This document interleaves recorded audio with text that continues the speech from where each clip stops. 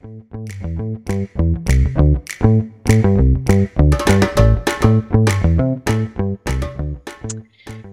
and welcome to the Arizona Climate and Health Podcast. I'm Elisa Benitez, and my co-host Meredith Brewer and I are here to talk about the health impacts of climate change and the climate health advocacy happening in communities. Meredith and I are Master of Public Health students, and in our episodes, we talk with healthcare professionals and organizations who are actively working on climate change health effects. The podcast is a supplemental program to the Arizona Climate and Health Project, which is a grant-funded collaboration of faculty and students at the University of Arizona who are teaming up with community members to learn and teach about the interactions between climate and health. For today's episode, we are speaking with Natalie Shepp. Natalie is the Senior Program Manager for Outreach and Education for the Pima County Department of Environmental Quality, where she leads efforts to improve air quality and environmental sustainability in Pima County. Over the last decade, she has worked extensively with young people and adults, coordinating health and wellness education through the University of Arizona Cooperative Extension's 4-H programs, including the Tucson Village Farm. Natalie graduated from the University of Arizona with a bachelor's in science in environmental sciences and a master's degree in public health. In addition to her work at Pima County, she has been with the Community Gardens of Tucson since 2009, where she started the Highland Vista Garden in her neighborhood park. She held the position of site coordinator for 10 years and then joined the Community Garden of Tucson board in 2021 in January. Thank you, Natalie, for being here today. We've heard a lot of great things about you from our supervisors and our team members, and we're very excited to talk to you about the work you've been doing. So tell us more about yourself, your background in environmental health, and what kind of led you down this path. You know, we saw that you pursued a BS in environmental sciences and then public health. Like, kind of just tell us your journey. Well, thank you so much for having me. I'm excited to be here to speak with you. I actually discovered my interest in environmental science at a pretty young age.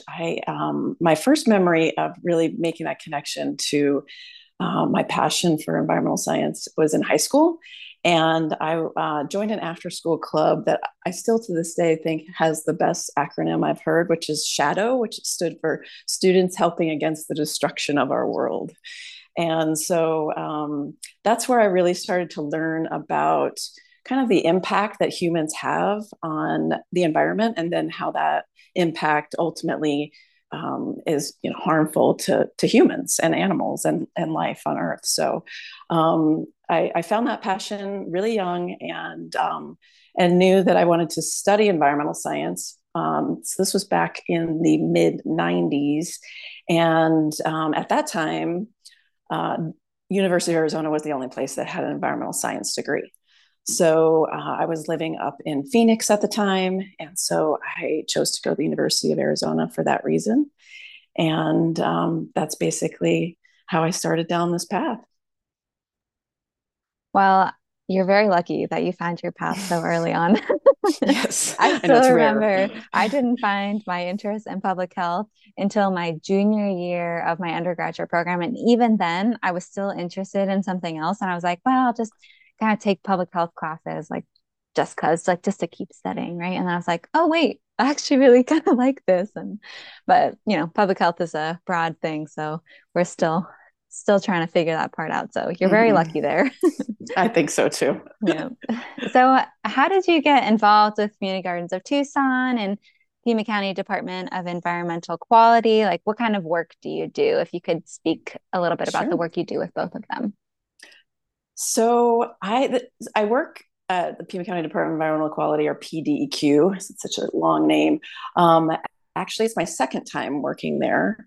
My senior year in my bachelor's program, I was required to do an internship, and I interned for a summer at PDEQ, and it actually had a profound impact on my life. I ended up meeting my husband in that department,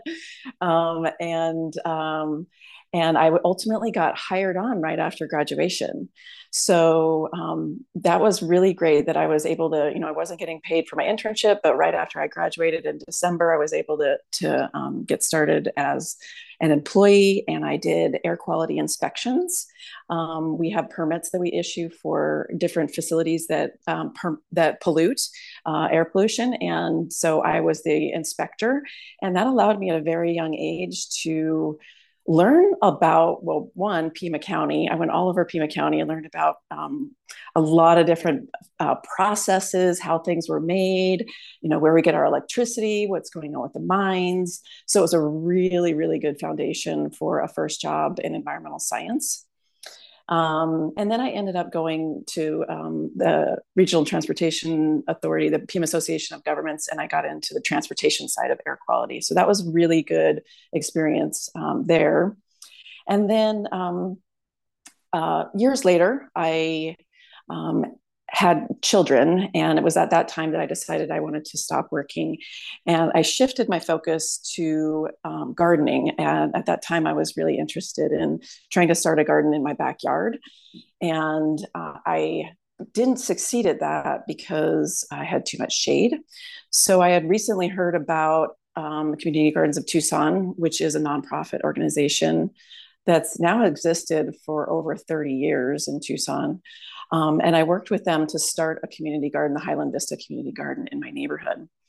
And I really found a lot of joy in gardening and being outdoors, and especially with my small children. It was really great to have that experience with them. And I started to get into nutrition and healthy eating. And then that's what led me to the Tucson Village Farm, because I was ultimately volunteering there during that time. And then I got hired on there as well. So both of my jobs were starting with volunteering and then moving into paid employment. And at this point in time, I'm still involved with the Community Gardens of Tucson. I'm on the board of directors, which is quite a different role than site coordinator. But it has also given me a lot of really great experience in the nonprofit world. And I'm really enjoying doing both of those things. So I'm now at the point where I'm in the world of environmental science and air quality and education outreach, but also still in the world of sustainable agriculture and food production. Honestly, I'm shocked to hear that you have such a shaded spot in Tucson, Arizona, which gets 360 days of sun, and you have an overly shaded spot. It's like pros and cons, right? Like everybody wants shade, Yes. but you're like, I'm trying to grow a garden here and I can't Right. because there's too much sun. I do live in an older neighborhood, so we have some pretty big trees. So can't complain about that either. It's nice to have the shaded backyard and the community garden. And then I found that I actually really like gardening in a community garden, because it's a totally different experience, because then I have that community aspect of it. We share produce, we learn from each other, we come together in that space, which I found is actually really, really great. And I really like gardening together with other people. And this is a side question. I'm just kind of curious how community gardens function. How do they sustain? So are you always actively working on it? Are you just gauging volunteers in your community for it to stay up? How do you operate it? So the Community Gardens of Tucson actually has 17 different locations, different gardens throughout Tucson. And those who are interested in gardening basically commit in 6-month blocks. And we charge $22 a month. And that covers the area for growing. It's about 60 square feet, the water, the tools, and the education. And we also offer plot fee assistance for those who qualify, because it's really important that we have we offer the opportunity for everybody, regardless of income, to be able to garden with us.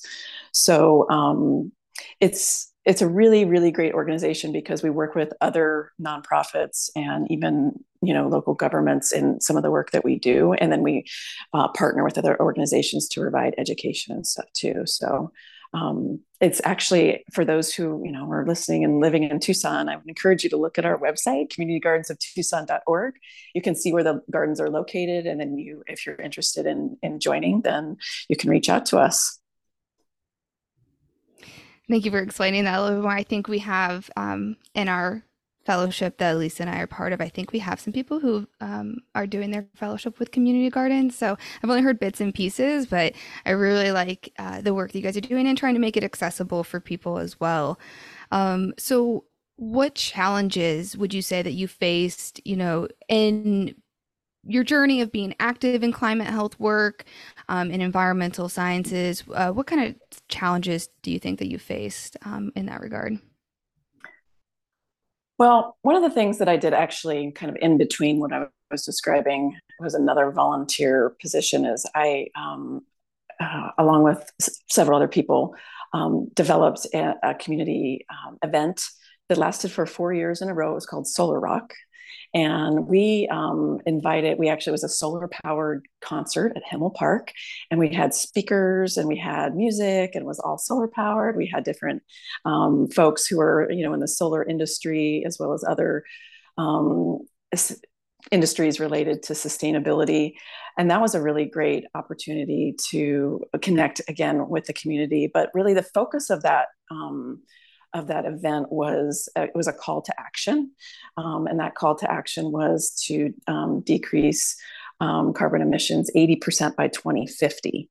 And that actually was the first year for that was in 2007, I believe. And so I would say, as far as challenges go, it's really a lack of political will because so much of what needs to be done is kind of at that policy level or that level where things get funded so that those kinds of changes can happen. So I think that it's been really difficult to kind of up until recently. So back then we weren't seeing the climate change issues that we're seeing now. We weren't seeing the dramatic wildfires and flooding. And at this point in time, just in that short period of time between 2007 and now, it's not that hasn't been that long, but we've seen some pretty dramatic changes. And it's those dramatic changes that I think are what is, kind of moving us forward. I find that it's kind of sad that we've had to get to that point where we actually see it in order to believe it and take significant action. But, really what we need to do is it's very difficult. I mean, it's literally changing like very large systems and how that have been in place since the beginning of the Industrial Revolution. So it's not an easy task. It wasn't an easy task to convince folks when it wasn't really all that obvious. And now that's less of an issue, but now it's more really kind of getting to that point where we have that political will to actually make those dramatic changes that we need to make. But I do say that I feel very hopeful. I think we do have to have hope in order to move forward. And we've solved very big problems before. And America is often on the forefront of those solutions. And I feel that we will get there. And I'm really, really hopeful after things like the Inflation Reduction Act have been passed. And now there are, large amounts of money going toward trying to provide incentives and develop programs and, expand our EV charging throughout the country and those types of things. So I would say just in a really short period of time, we've seen some dramatic improvements. So I think that's definitely the biggest challenge. I also find in government, and this is probably in every institution, but there's kind of a lack of coordination. And a lot of times people are working in silos. That can actually be within the same local government that happens, as well as within government. So I really work hard to try to collaborate as much as possible because there's a lot of people working on very similar things. And when we work together, we work more efficiently. And I think that, we kind of just need to change that business as usual mentality and really look to kind of incorporate considerations around climate change in everything we do. It's not just like these certain people are focusing on climate change. I don't think it's going to work that way. I think it's going to be everybody really making considerations in whatever work they do and doing it collectively, whether that be in the business world or in education or in the government world. So I think we'll get there. And like I said, I feel very hopeful just in the recent years with the changes that we've seen. Awesome. I love to hear the positivity around it because I know climate change can be a bit of a gloomy subject Mm-hmm. sometimes. So Yes. I completely agree with what you said. And I like to say that to people too. They're like, well, we're all just going to die from it. And I'm like, well, not necessarily like bigger problem. Like, big problems come up all the time. And we're adaptable. We're an adaptable species. We're not just going to let ourselves get killed off, right? Like Mm-hmm. we're going to find a solution to this. And One of the upsides of this is that when we do find these solutions, because oftentimes carbon emissions are waste, well, they are waste, they're always waste, Mhm. um, that we save money. So when whatever, like you save electricity, you save gasoline, you're saving money. So there's economic benefits to this too. And then I think we're seeing that in the job fields as well, where it was a little tough for people to realize that we can shift the job market to a new industry that's focused on the solution rather than contributing to the problem. And so I think when you can actually tie in the economic piece to it, it's easier for everybody to kind of get on board. Agreed. Yeah, we just got solar panels here at our house and it's an older kind of Tucson type home, so it has a flat roof. So we're gonna get a lot of good energy Yeah, from it. those will And pay for themselves in just a few exactly. years. They do. Yeah, they Yeah. 100% do. But awesome. Well, so looking on more of an individual level, is there anybody that you feel in your life has like a person who's really supported you or just, what kind of keeps you personally motivated when you're working through these large challenges, both at work and in other activities that you do outside of work? I don't know if I can say there's any one person that really stands out in my mind as kind of my mentor in this, beyond, the larger figures that we see, the Greta's of the world. But I think my educational experience has really provided me with the foundation that I have needed in order to get into this work. Um, I've had to kind of wiggle my way into this topic because there's no regulatory requirements, even in the work that I do now in the air quality field. So, what I do now is really focused on air pollution, which is around the criteria pollutants, and those are the pollutants that have been regulated for many years in the Clean Air Act. So, things like ground level ozone and oxides of nitrogen and particulate matter, and many of those are results of driving or power production industries and things like that. And so even now, my job isn't really a climate change related job because I'm in a regulatory world, and the regulatory world at this moment in time is greenhouse gases are not within that. It's going to be really, really difficult for like the Clean Air Act to be amended so that greenhouse gases can be regulated in the same way. So I've basically, in my role as an outreach and education manager, really just taken it upon myself to ensure that the messaging that we have, which is for my program, I administer the Clean Air program, and the focus of that is trying to get people to drive less so that we can reduce air pollution. But it's the same message for climate change. So basically, I'm just kind of chosen in that messaging to not just focus on air pollution, but air pollution and carbon pollution. They are two different, and when you're talking about the chemistry, they are different, but the processes that create air pollution and carbon pollution are really the same. So that's just something that I think is really important. I think it's important that we educate the public about climate change. I think that when we target, especially young people, that they're really, really interested in that particular topic and trying to help resolve it and do what they can to reduce their own footprint. So, I mean, there's not even anybody in my work now who's saying you have to be focused on climate change. I take it upon myself to do that and to make sure that that is incorporated into the outreach messaging. And so, that may change now. Like I mentioned, this new funding is coming out, and there will be grants and things like that we could try to go for that would then give us kind of funding to really put more emphasis on climate change as an outreach and education issue. But at this point in time, there isn't any there isn't any mandate for me to be doing that. So yeah, I do think, though, as far as kind of getting back to your original question, that it's really been what I've learned in school and through my work experience that has really impacted me a lot. And I think that actually the University of Arizona gave me a really solid foundation in that, and by studying environmental science. And then, 20 years later, I got my degree in public health.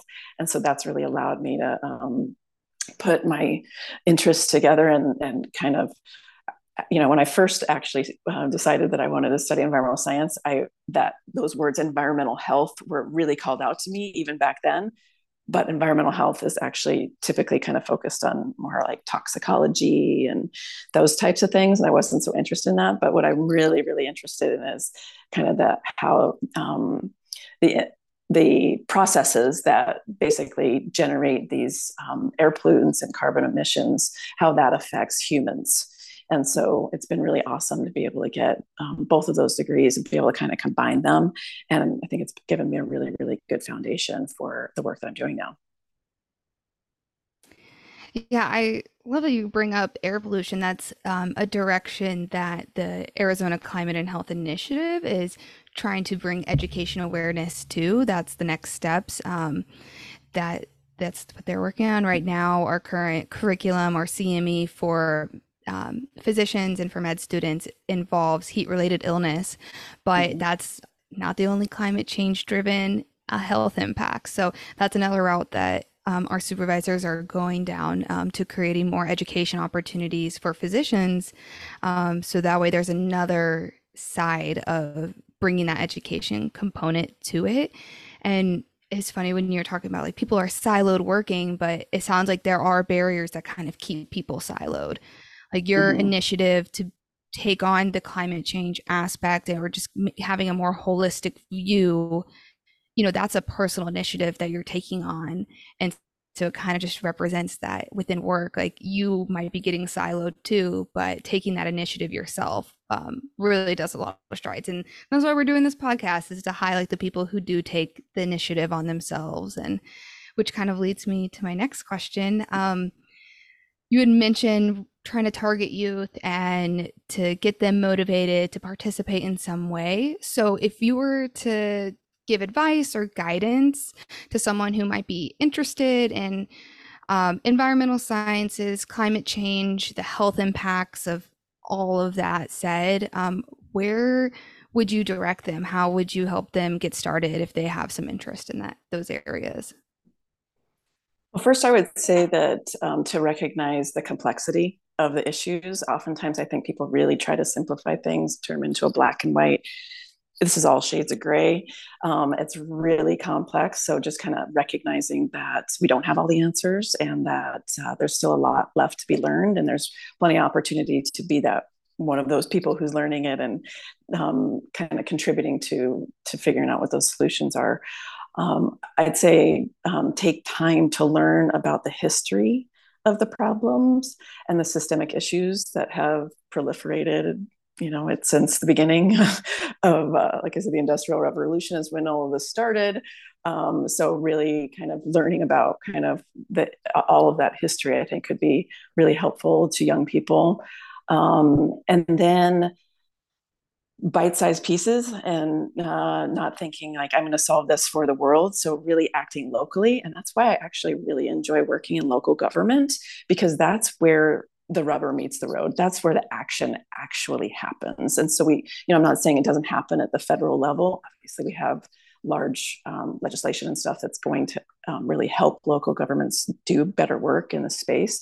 But trying to act locally and it might seem like, the actions that you can take are really small, but ultimately, we kind of learn in public health with behavior change, people do what people do. So the more that you do it and the more that you can inspire others to do it, and just kind of like I was one of those folks who like had cisterns and solar panels and electric car like before everybody else. And I was just kind of an oddball. And here I am. And now a bunch more people have it. And so don't be afraid to be that person that maybe takes that step and takes that initiative, because I think ultimately you can inspire others and they can have a pretty profound impact. I'd also say that if you're really looking at like kind of the problems that following the money is often where the root is. So you can do that just kind of by learning about the history, and like it is definitely an economic angle that's kind of contributed to this. And so looking at that and then looking at actions now, there's a lot of greenwashing out there. So if you've got folks who are talking a lot, like you really have to kind of look at what kind of money are you putting into actually getting to that solution. And if it's none, it's just a plan, then it doesn't really mean much. You're not going to be able to do much without actually putting resources into making those changes. So that would be another bit of advice I'd have. And then one thing I've learned as an educator is that education is great, but it doesn't always lead to action. Just because somebody knows, there's a lot of people who believe in climate change, but it doesn't mean that they're doing anything about it, right? So I think we need to create the conditions for people to make the changes in their daily life. And so that, again, is on that kind of deeper level. So we want people to get out of their cars and bike. Well, we got to make sure that they don't die when they're on the roads. We need to make sure that there's the appropriate infrastructure in place to help them do that. And I'm really focused on those types of things, which are really difficult and slow, very slow. So you have to be patient, and nothing's going to happen overnight. And in fact, you're not going to see any it's not going to be like, oh, we got this problem solved. It will never be that way. It will be a work in progress for the rest of our lives.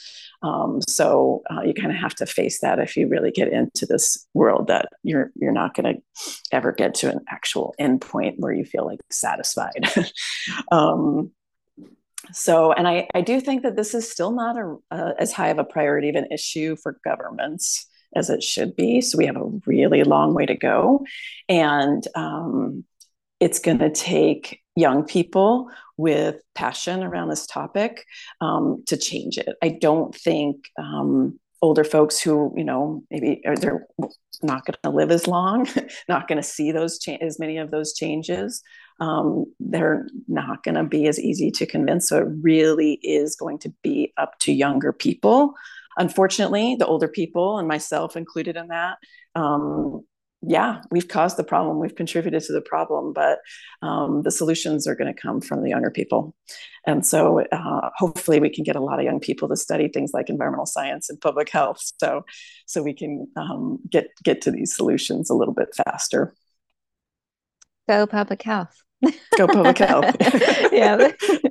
And definitely great to combine it with the environmental sciences as well. Like it really is all connected. And I think that's one thing that makes public health so special, is it just connects into so much. But I 100% stand behind you when you talk about the patients, because anything requiring like behavior change, human change, policy change, like those things take forever. You can work on the same thing for 5-10 years and see minuscule results. So it really is, just sticking to it and believing in what you're doing and pushing forward.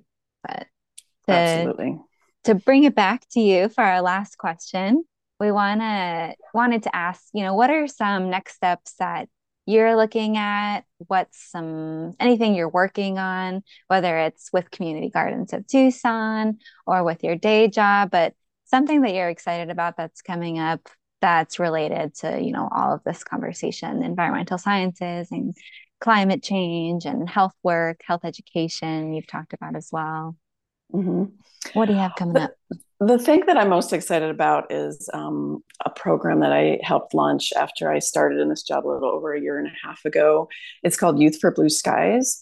So when I started in the job, I had a lot of respect for how the program had been run. There'd been a lot of education, really good educational programs, but many of them were either focused on the younger kids, like the elementary age kids, and kind of teaching them about sustainability concepts, or adults trying to get them to convince them to use alternate modes of transportation, get out of their cars and things like that.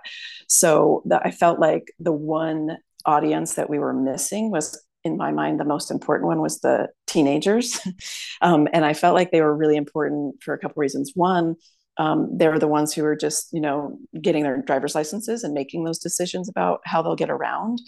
And because the Clean Air program is focused so much on transportation and trying to encourage alternate modes, I felt like that was really important, that we needed to try to work with that age group. So I started a program called Youth for Blue Skies, and I'm collaborating with a local nonprofit called Ironwood Tree Experience.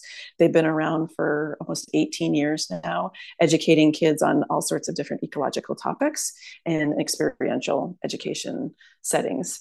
So we just started our second cohort, and we have the first cohort from last year is now mentoring the new cohort, which is awesome, which I love that concept of youth teaching youth and inspiring other youth.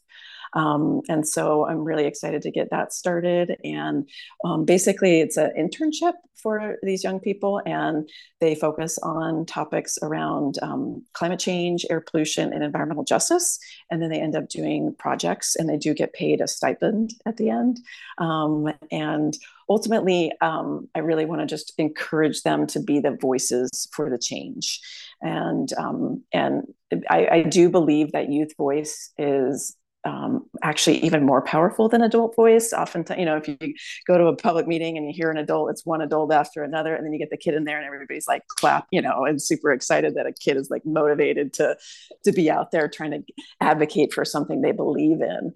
And so I think that youth voice is really, really powerful. And that's what I'm trying to kind of help facilitate through the Youth for Blue Skies program. So that's definitely what I'm most excited about. I'm also excited about my work with the Community Gardens of Tucson.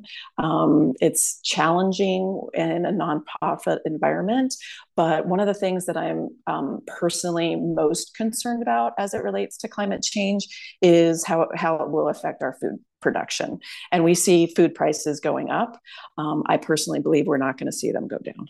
And that's because I don't believe it's just related to this inflation that we've got going on right now. I also think it's related to climate change, and it's just and the water issues that we have associated with that. And you can see, if you read about what's going on around the world, that there are refugee crises everywhere. And oftentimes the root of those is related to the fact that they need to leave because they no longer can do subsistence farming as they have done for generations. So I think that the food and water piece is going to be really, really critical. And so to be part of an organization that helps facilitate education and community food production, local food production, not only does that build community, but it's also decreasing emissions by just getting that food doesn't need to be transported, by using sustainable practices. And we definitely promote methods of saving water, like mulching and drip irrigation and things along those lines. So it's really nice to be a part of an organization like that ultimately, if we have more dramatic issues around food, then we've got this resource of this nonprofit where people can go and grow healthy, food all on their own. So yeah, that's what I'm most excited about. Both of those are so amazing. And that's awesome. Both the gardening and the program with the youth.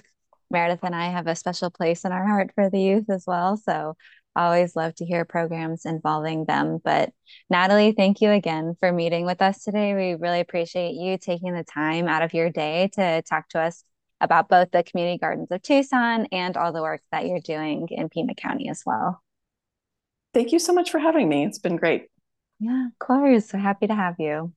So for all our listeners out there, if you're interested in learning more about Community Gardens of Tucson or any other resources that were mentioned in the podcast, you can find that information in the show notes from today.